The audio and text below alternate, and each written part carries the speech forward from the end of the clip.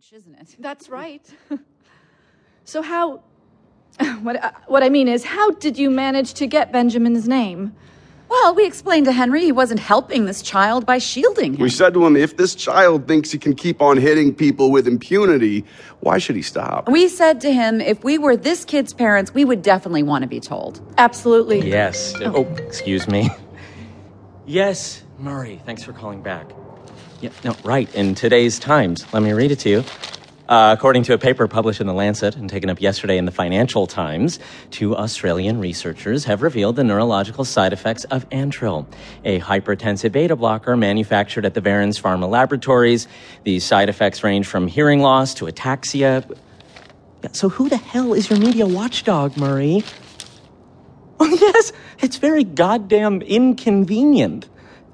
No, what's most inconvenient about it, as far as I'm concerned, is the annual shareholders meetings in 2 weeks. Do you have an insurance contingency to cover litigation?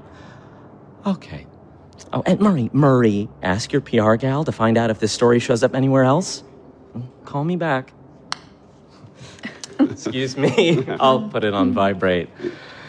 So you're a lawyer. What about you? Me, I have a wholesale company, household goods. And Veronica's a writer, works part-time in an art history bookshop. A writer? I contributed to a collection on the civilization of Shiva, based on the excavations that were restarted at the end of the Ethiopian-Eritrean War.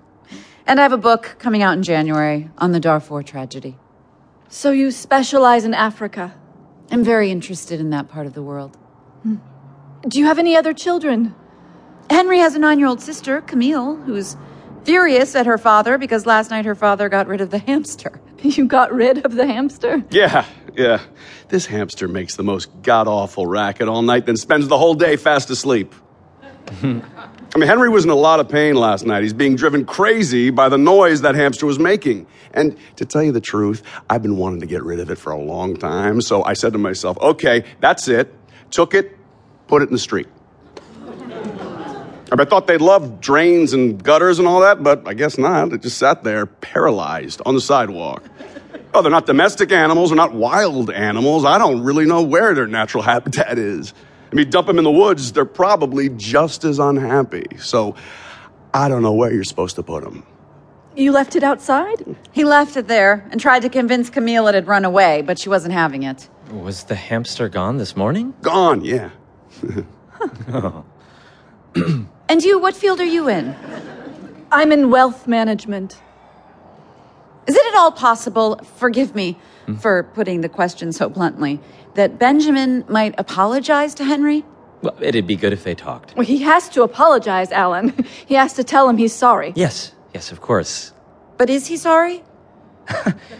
Well, he realizes what he's done. He just doesn't understand the implications. He's 11. Well, if you're 11, you're not a baby anymore. Oh, you're not an adult either. We haven't offered you anything. Coffee, tea? Oh, is there any of that clafouti left, Ronnie? It's an extraordinary clafouti. I wouldn't mind an espresso. Just some water. Yes, sure. Espresso for me too, sweetie. And bring the clafouti anyway. Right. What I always say is, we're a lump of potter's clay, and it's up to us to fashion something out of it. Perhaps it won't take shape till the very end. Who knows? You have to taste this clafouti. Good clafouti is an endangered species. You're right. Yeah, what is it you sell? Domestic hardware. Locks, doorknobs, soldering irons, all sorts of household goods, saucepans, frying pans, and... Money in that, is there? Well, it's never exactly been a bonanza. It was pretty hard when we started, but if I am out there every day pushing my product, we survive. At least it's not seasonal, like textiles. Although, we do sell a lot of fondue pots around Christmas time. I'm sure. When you saw the hamster sitting there, paralyzed, why didn't you bring it back home? Oh, but I couldn't pick it up. You put it on the sidewalk. I took it out in its cage and sort of tipped it out. I don't like to touch rodents.